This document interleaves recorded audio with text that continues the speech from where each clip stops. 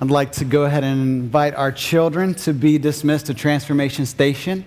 So if you are one of our subway or bus kids, or even our commuter kids are also meeting today. So if you're an elementary school age kid, we want to invite you back to commuter kids, this meeting there in the back this morning.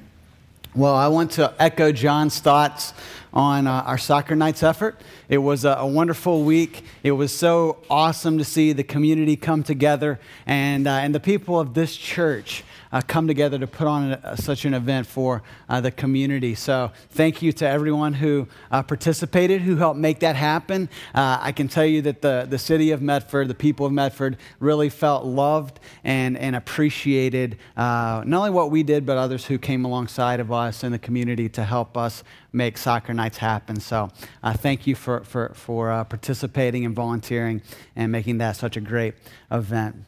Well, if you have your Bibles, please open up to the book of Titus. We'll continue our series, Good Doctrine, Good Deeds, this morning. And we'll be in Titus chapter 2, verses 11 through 15. So if you're using one of the Bibles we provided for you, that'll be on page 998 of those Bibles that we provided for you. Some of life's most important gifts come in the smallest of packages.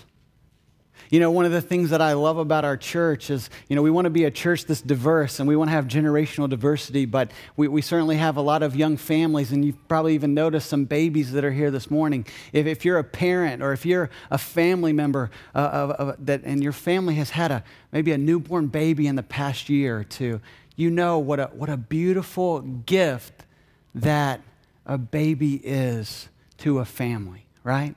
Some of life's most important and greatest gifts come in the smallest of packages. We also have another group here this morning, perhaps. Some of you are newly married or soon to be married, and you also know that some of life's most important and greatest gifts come in the smallest of packages, right? I mean, just look at your left hand, maybe a little bling right there. So you know what I'm talking about here, that some of life's most important gifts come in the smallest of packages. And just as that is true in life, listen, some of life's most important lessons and most important truths come in the smallest of packages. I think it's what we're going to see in Titus 2, 11 through 15 this morning. Paul is going to teach us what may be the most important truth for any of us to understand in life. And that is simply this, that all of life is all of grace. All of life is all of grace. This is what he will explain to us in Titus 2, verses 11 through 15. I want to invite you to read along with me as I read them for us. This is what Paul says. For the grace of God has appeared, bringing salvation for all people, training us to renounce ungodliness and worldly passions, and to live self-controlled, upright, and godly lives in the present age, waiting for our blessed hope, the appearing of the glory of our great God and Savior, Jesus Christ, who gave himself for us to redeem us from all lawlessness and to purify for himself a people for his own possession who are zealous for good works. Declare these things, exhort and rebuke with all authority. Let no one disregard you. This morning I want to give us 3 encouragement that come from this passage on grace. And I hope that we'll really take these and receive these this morning. The first encouragement for us is this, to receive the grace that brings salvation for all people. Receive the grace that brings salvation for all people. What we have in verse 11 is one of the tightest and most theologically profound verses in all of the Bible. This is why over the past month, we as a church, we have either memorized or attempted to memorize this whole passage here. All right, so if you've never memorized any scripture, verse 11 would be an awesome place to start. And I would pose to you that you can even memorize it this morning before you leave our service. It just simply says, "For the grace of God has appeared, bringing salvation for all people." What are we talking about when we talk about grace? Well, grace is God's unmerited favor to us. Grace is receiving that which we do not deserve. As we heard earlier from the Gospel of John, Jesus Christ, the eternal Son of God, wrapped himself in human flesh, dwelt among us, and John says that he was full of what? Grace and truth. And for those who receive Christ, it says that we have received what? Grace upon grace. So we are all in desperate need of God's grace. When we could do absolutely nothing to save ourselves, God, in his rich love and amazing grace, reached down to us in the person of Jesus Christ. He sent his Son to distribute his grace. And so we need this grace. We are people who are completely undeserving of the grace of God. And I hope you'll consider that this morning. And maybe you're here and you're exploring Christianity and you're just trying to figure out what this Jesus thing is all about. And maybe some of you have been in Christ for many, many years. We need to be reminded again and again that we are undeserving of God's grace. And how do we get there? How can we really see that? Well, when we have a true understanding of the holiness of God, that God is perfect, that there is no mixture of impurity. He has never made a mistake. He is perfectly perfect and deserving of all of our worship. When we understand that that is who God is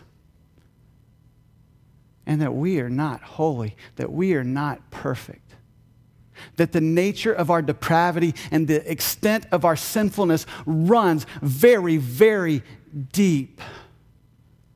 When we understand those two realities, we will begin to understand the magnitude and the depths of the ocean that is the grace of God. See, we have to understand that we are not well. In and of ourselves, we are not well. I mean, has anyone read the news this week? Anyone catch the news maybe this weekend? You may have heard that in Somerville, there was a women's football game, professional football. You may not even know we had this here in Greater Boston, but we have just about everything in Boston, whether you know it or not. And the Boston team of lady football players is the Boston Militia.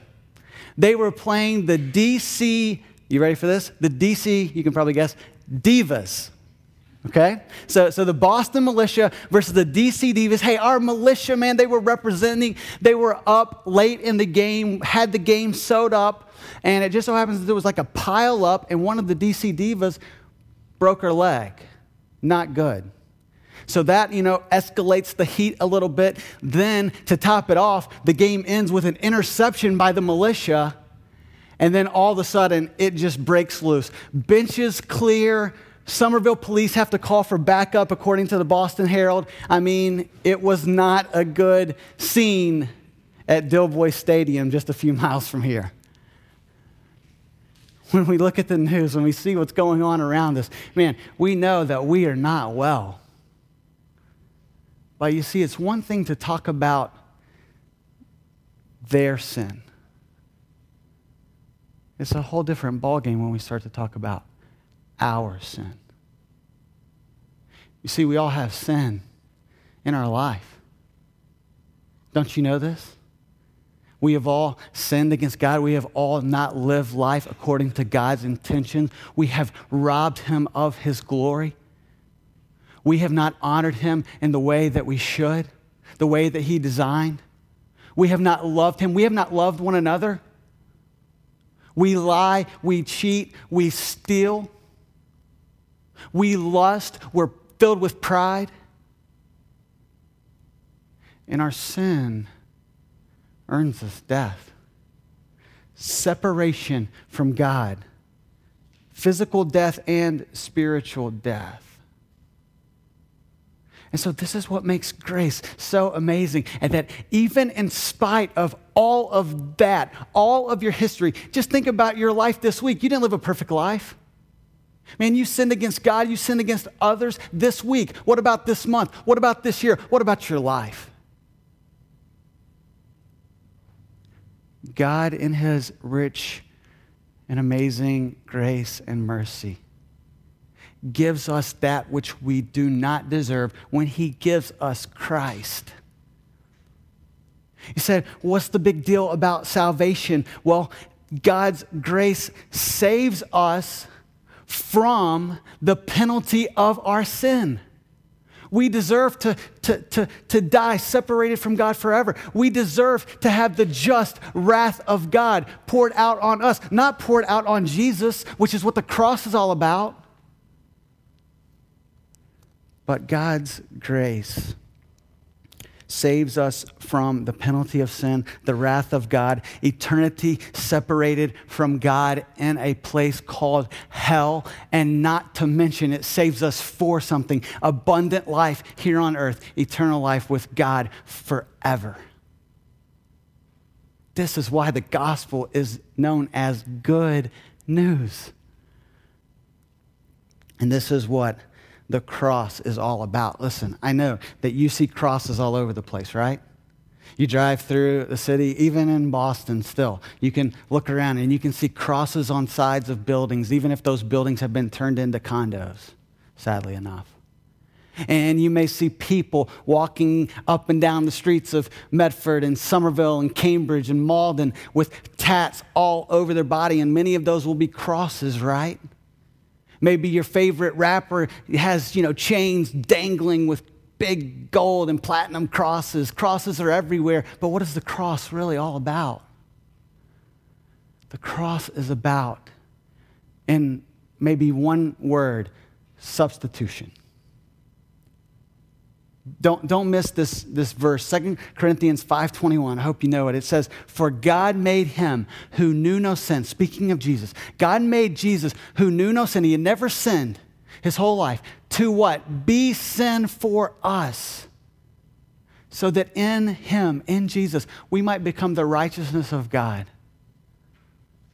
So would you consider the benefits of our salvation in Christ? Just a few, and these are just from John and Romans, okay? The Gospel of John and Romans. I mean, we could just keep listing, but I just chose a couple books and some of the most important realities and themes of our salvation. Number one, God has given us new life in Christ. When someone sees their need for Jesus, God gives them a whole new life. I mean, we're talking about a whole new ballgame, whole new creation when someone sees their sin, sees the holiness of God, sees their sin, sees what Jesus has done, and says, you know what? I need him. He's my righteousness. I have no righteousness in and of myself. He gives us a new life. Number two, he causes us to be redeemed, to be bought back. We were once slaves to sin, slaves to the world, under the dominion of Satan. I mean, this is all throughout Scripture. And then God buys us back and makes us right with him. We have new life. We've been redeemed. We've been justified. Romans 3:24. What does that mean? It means that now we are counted righteous in Christ. We are declared righteous because of the gift of life and the gift of righteousness that God gives us through Jesus, if we'll look to him and repent and believe in Jesus. Number four, we're adopted. We have a new family now. No longer are we alienated from God, but we're not only just kind of in the same kind of sphere as God and kind of, able to just, see what he's about. It's so much more than that. He adopts us into his family. Now God is our Father. He is our loving Father who gives us every blessing that belongs to a child of his. Number five, we're forgiven. Completely forgiven. Listen, it's through Christ that we're forgiven. We don't have to go to another person. We certainly don't go through any other angelic being or a saint. It's through Christ that we are forgiven, that we have this perfect forgiveness from God. And then finally, we are freed. This is what John 5 and John 8 says. We even sang about it earlier this morning, that we are freed from the penalty of death and the consequences of our death. But not only that, we're freed to live for God now, to live the life that God always intended for us to live. So we just ask the question now, if this is what grace is about, then how on earth do we receive this grace? Because most people don't understand grace. They don't understand how to have this relationship with God. And they would say something like, you know what? I need to be a good person, as good as I can possibly be. And maybe, just maybe, at the end of the day, when the scales are tipped, maybe God will say, you know what? It was good enough. But it's not by works. It's not by any number of good things that we could do or being religious enough, saying our prayers, even coming to church. Coming to church doesn't make anyone a Christian, including pastors. It's by His grace. There are so many religious people in Medford and Greater Boston. But their thought is, and I've talked to them, this is just the reality. It is, if I do X, Y, and Z, then perhaps God will accept me because I tried. But what we just looked at with our sin, our sin separates us from God. Our good effort is not enough. So religion says, I perform so that God will accept me and I will be approved by God. But the gospel turns a religion on its head, and the gospel tells us that we, through Christ, are accepted. Therefore, we live our life for Him and obey Him and live a life of good works. So we are saved by grace, not because we have performed, but because He has loved. This is what Ephesians 2, 8, and 9. I hope you know these verses. It says, for by grace you have been saved through faith, and this is not your own doing. It is the gift of God, not by works, so that no one may boast. I've spoken with many people over the past couple of months about the grace of God. And a couple of things that I hear, sometimes there is objections to God's grace. And we've probably all thought it before. I know I have. We say, man, it's almost too good to be true. It's almost too radical to accept grace. So there are a couple of common objections to the grace of God, salvation by grace. One of those is this: it's not fair to receive grace at the end of life when you've lived such a despicable life. Right? Someone that's tried to live, kind of a good life, and then that God would save someone maybe when they're 70, 80, 90 years old. Does that seem fair? If we object to that, then I would pose to you, it's because even if we understand that salvation really needs to be by grace because none of us measure up, at the end of the day, we really still want it to be by works, right? We still want it to be because we've done something about it. And so it's the prerogative of God. The sovereign grace of God is distributed to people, no matter if they are 10, 40, or 90. And the same argument could be brought to God saving the most despicable of people in human eyes. Murderers, adulterers, the most sick criminals in our society. How could God save them? And yet this is the beauty of the gospel. God saves people. Just read the Bible, man. There are some people in there that none of us would say, man, God, you should save them. But He does it in part so that we would see the riches of His grace. That no one is beyond the reach of God's grace. That salvation is for all people. No matter your age, your ethnicity, your background, your gender. God's grace is for all people. And I hope that these words, for the grace of God has appeared, bringing salvation for all people. I hope that all people will resonate in our hearts this morning, because I know there are some people here, and this, I'm tempted to think this way. Man, God, you are not big enough to save that person. They are too far gone. They have done far too much in their life. They don't deserve your grace. Have you ever thought that? Is there a friend in your life, a coworker, a family member who you think, man, God's grace could never save them? Perhaps this is how you feel about yourself. I'm too far gone. I've done too much. I can never be accepted by God. Well, listen, you will never be accepted by God. God accepts us because of the work of Christ. So when God looks at Tanner, man, Tanner is not a good person in and of myself. When he looks at me, he sees Christ. He sees the righteousness of Christ, because I've said, man, I don't have it in me, and I need you.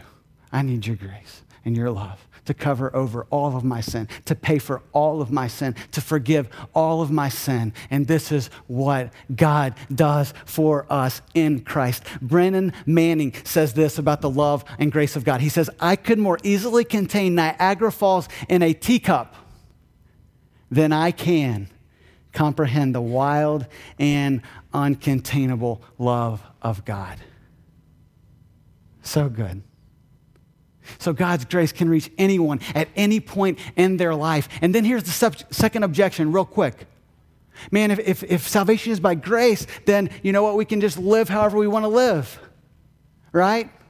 This is what Paul says in Romans 6. He's anticipating the objection. He says, should we go on sinning so that grace may abound? By no means. We died to sin. How can we live in it any longer? So some people don't want to receive grace because they think, well, if it's by grace, then you know what? God just forgives, and it's, and it's just like we have this get out of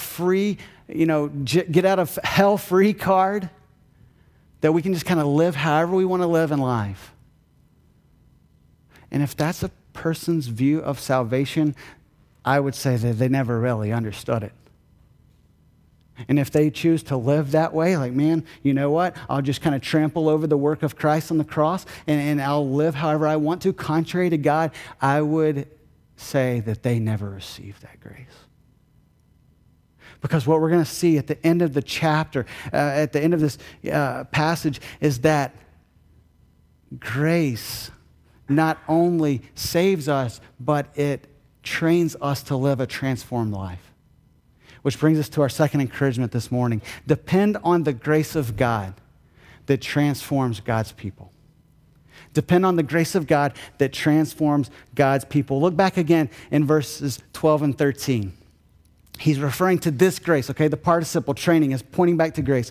He says, verse 12, training us to renounce ungodliness and worldly passions and to live self-controlled, upright, and godly lives in the present age, waiting for our blessed hope, the appearing of the glory of our great God and Savior, Jesus Christ. Now, let me explain what's going on here. Paul in his letters, typically, if you're reading Romans, Ephesians, Colossians, what he does is he'll unpack a lot of doctrinal truth. Man, this is what's true about God. This is what's true about man. This is what's true about salvation. And then he'll move into some practical instruction. All right? So we see that doctrine, truth, propositional truths handed to us by God are the foundation for then how we go live our life. In Titus, he flips the order and he gives us a lot of practical instruction, what we looked at last week, what it looks like to live a godly life. And then he gives us the doctrinal foundation, but the pattern is still the same. What's the pattern? How we live our life is built on the truths and the realities of who God is and how he relates to us in this world. And so what Paul is going to do here when he's saying this grace trains us to live this kind of way, what he is saying is the only obedience, the only life that will please God is the life that flows from grace-motivated obedience, gospel-motivated obedience. So we have to understand, again, good works, they're not the root of our salvation. Maybe you've heard this before. Good works are not the root of our salvation. Good works are the fruit of our salvation. You got it? Or to say it another way, good works are not the cause of our salvation. Good works are the result of our salvation. God changes our heart by his grace, and now we are freed up to live a completely different life, a completely transformed life. What we know this in theological terms is the word sanctification. All right, it's a big word that you need to understand because it's in the Bible, all right? And what the word sanctification it refers to is a process, this progressive process by which God makes us more and more and more like Jesus Christ. He changes us from the inside out. Our character is being transformed and renewed, and now it flows out of a heart that is being changed by his grace. It's a lifelong process. I would encourage you even now to look down the road of your life and not just think about what will you be doing 6 months from now, or a year from now, or 10 years from now. I want you to think about not what you will be doing, but who you will be. Who you will be. And if God's grace has reached you and saved you and now is sanctifying you, changing you to be more like Christ, you are not going to be the same person that you are today, because this is how God's grace works. And how does this happen? How do we make this progress? Well, again, it is by grace. Grace trains us. Grace teaches us to live a transformed life. So we must depend upon it. I have to tell you, in my own Christian walk, I had such an incomplete view of grace. Because I was taught Ephesians 2, 8, and 9, like from this height right here. It's by grace you're saved through faith, not of yourself. It's a gift of God, not by works, so no one can boast. I understood that. I got that. Man, I can't do anything to earn my salvation. I have to receive it through faith by God's grace. But you know what? I thought that, man, once I'm saved, I'll go and I'll try to be a good little Christian for God. I will read my Bible. I will say my prayers. I will go to church. I will try to please God by how I live my life. And you know what? That kind of self-effort and self-reliance will end up making me, you, all of us, incredibly tired and frustrated. If that is your notion of how we are to live the Christian life. You see, what Titus 2 teaches us is that not only is justification, being counted righteous in Christ by God's grace, but sanctification also must happen by God's grace. I love what Augustine says, all right? You ready for this? St. Augustine says, "Command what you will, but give what you command." Live your life that way. God, you can ask anything you want from me. Love you, love others, love my wife, love my family. Treat people with kindness. Be quick to forgive. Honor you. Commit to your people. Be zealous for good works. You can ask me whatever it is that you want me to do in life, but God, if you're going to ask me to do it, then give me the strength to fulfill what you've asked of me. And this is the beautiful part of how God relates to his people. He does it. He gives us the strength that we need to live the Christian life. And listen, this is all throughout Scripture. I want to show you just how many times we see this explicitly, and this is not a comprehensive list, by the way. So here we go. Psalm 18, verse 1, just kind of starts to give us the feel. A great verse to memorize, by the way. I love you, O Lord, my strength. God is the strength of our life. He is how we live a life that is pleasing to him. John 15:5, you know this verse. I am the vine. Jesus speaking here. You are the branches. Whoever abides in me and I am in him, he it is that bears much fruit. For apart from me, you can do nothing. What about Galatians 2:20? I have been crucified with Christ. It is no longer I who live, but Christ lives in me. And the life I now live in the flesh, I live by faith in the Son of God, who loved me and gave himself for me. Colossians 1:29, for this I toil, struggling how? With all of his energy that he powerfully works in me. Colossians 2:6-7, you ready for this? Therefore, as you received Christ Jesus as Lord, and I think we've established that happens by grace through faith. What does it say? Just as you received him, so walk in him. Rooted and built up in him and established in the faith, just as you were taught, abounding in thanksgiving. So let me just teach you a little spiritual exercise here, okay? I know some of you like to work out. You go to the gym, you get your push-ups on and you're running and you lift your weights and that type of thing, getting, in shape. That's a good thing. But let's stay in some spiritual shape here too, all right? Here's an exercise for you. It's called spiritual breathing. Okay, you ready for this? So simple. Learn to exhale and just say or think to yourself, I can't. You can. I can't. You can. Do you see that?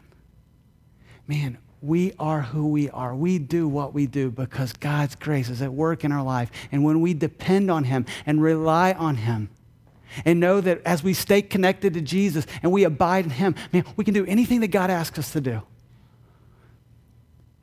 Salvation is by grace. Sanctification, justification, it's all by grace. So how does this grace work, all right? Let's move in to verse 12. This grace, first off, teaches us to say no, all right?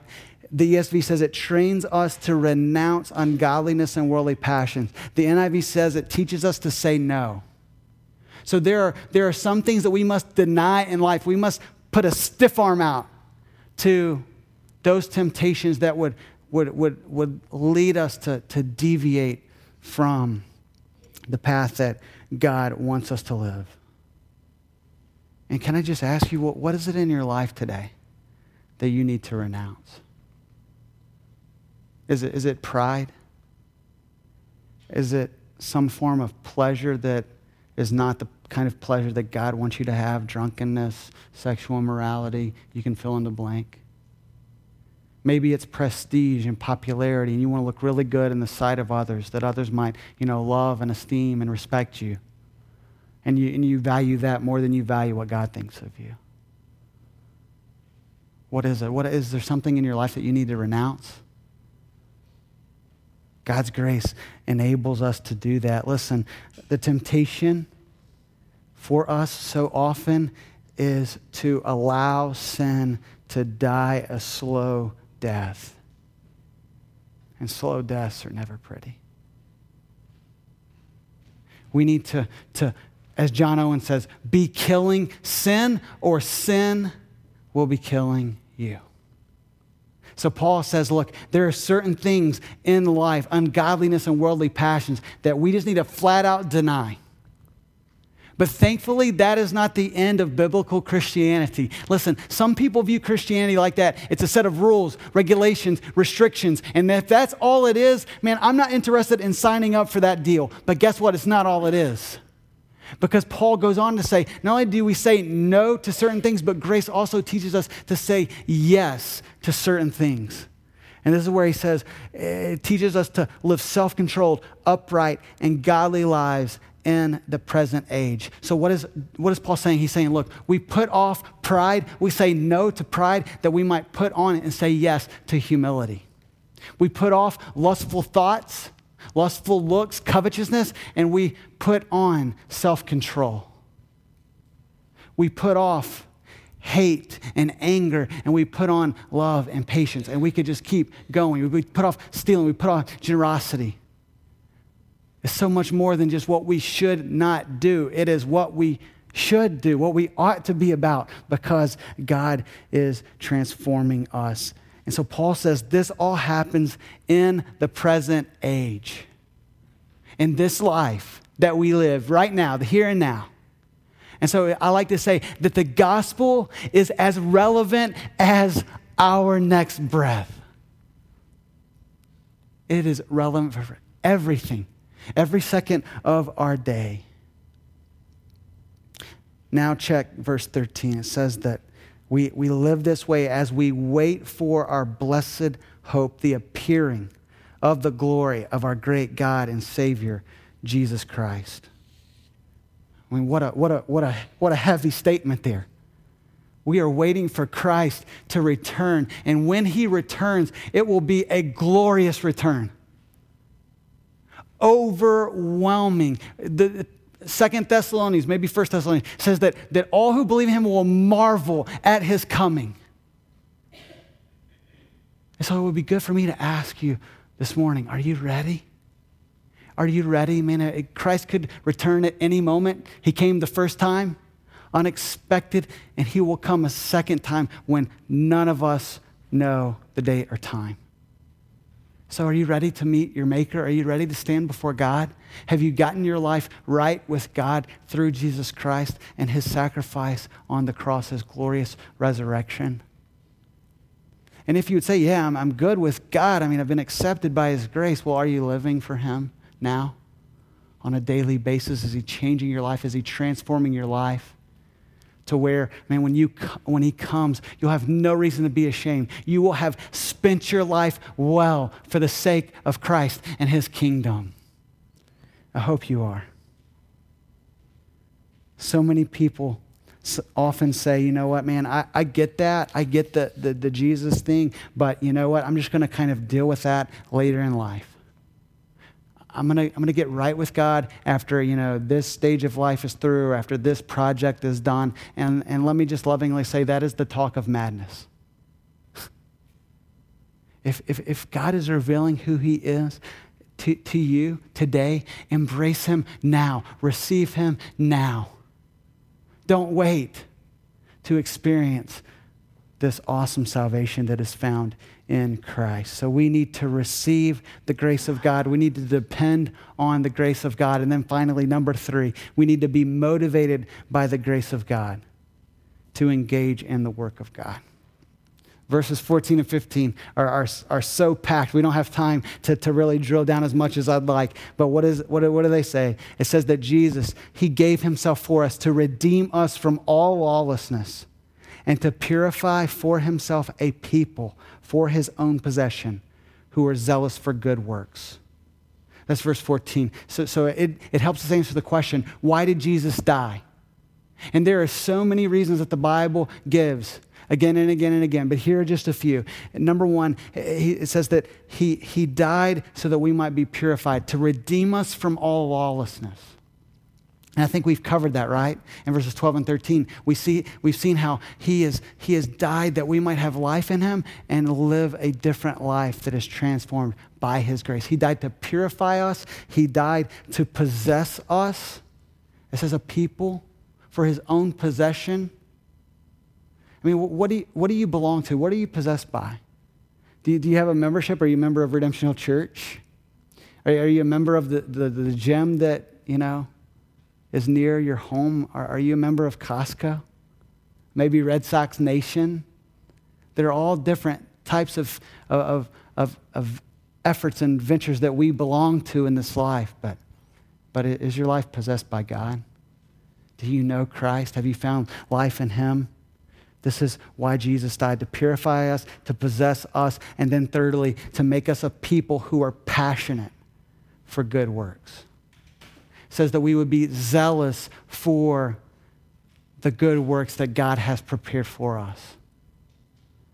So again, this is why as a church, we do things like soccer nights. We put on for the community. Why? Because we're zealous for good works. Man, we want to be a blessing to others. This is why we'll put on August 3rd, Community Fun Night. It's why this Thursday night we'll help out, send volunteers to Circle the Square in Medford. and we'll just give ourselves away. We'll serve others at the expense of our own time and our own money so that others might see the difference that Christ makes in us. And we do this individually as Christians, right? No matter where you are, if you're at work, if you're at play, if you're hanging with the fam or friends, man, we are zealous for good works to display the change that Jesus Christ makes in our life. And so here's one final good work, all right? Verse 15, Paul tells Titus, declare these things. Exhort, rebuke with all authority. Titus, let no one disregard you. It is a good work to tell people the truth about Jesus Christ. I know that we live in a culture that does not want Christianity to be shoved down their throat. And thankfully, I think most people in the community, they would see that we are not shoving the message of Christ down people's throat. Actually, we had some comments about that this week at soccer nights. But I think people would also say, you know what? They do believe the gospel. And they are ready to share that with all people. Are you ready to share the good news of Jesus Christ with people in your life? I hope so. Declare these things. Exhort, rebuke. Let no one disregard you. Be quick to share the gospel of Jesus Christ. So as we close, let me just ask you, do you know the grace of God? Are you experiencing the grace of God on a daily basis? Have you received this salvation that's found in him for all people? Do you know that your life is right with God? If you were to meet him today and he would say, man, why should I let you into my presence? You would not say, hey, I've tried to be a good person and I did this and I did that and X, Y, and then you would say, Jesus is my righteousness. I've trusted in him. I've repented of the life that I once lived and now I love Christ and serve and follow him. I love what Tim Keller says. It says, the gospel is not the ABCs of the Christian life. It is the A to Z. So for some here today, man, you may not be confident of where you stand with God, and you need the gospel to be the ABCs for you. People have put it like this, that the ABCs of the gospel is simply to admit your need for God, to see that you are separated from God by your sin. But that even though that is a reality, that God has sent his son, that if you would repent and believe in him, you can have life. A life that is now, committed to following Christ and being a part of the family and the kingdom of God. So if you need this salvation, man, do not wait. Do not hesitate. Receive Christ today. For those of you who know Christ, you need the gospel to be the A to Z. You need the gospel to transform your life today, next week, next month, next year. And to depend on this grace that has been given to us through the death and resurrection of Jesus. So we're about to move into a time of response as we're responding to all that we've heard and been exposed to today and singing and praying and listening to the word. And I just want to encourage you, we're about to take the Lord's Supper, communion. And why do we do that? Why do we practice that regularly at Redemption Hill? It's because we want to reflect on the death of Christ. You're going to come up and you're going to hear ushers say, man, the body of Christ broken for you. You're going to dip the bread in the cup and you're going to hear them say, the blood of Christ shed for you. There's nothing greater than the gospel. There's nothing greater than the grace of God for all of life in the gospel. I pray you know it. If you do not, receive it today. Let's pray. Father, thank you so much for the richness of your word.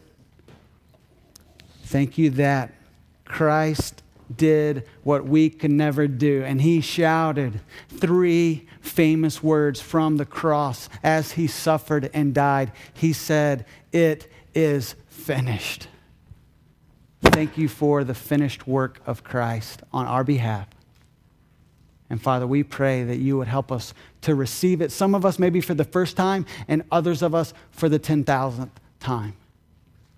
for we are in constant need of your love and your grace to us. We give you praise for it this morning. In Jesus' name, amen.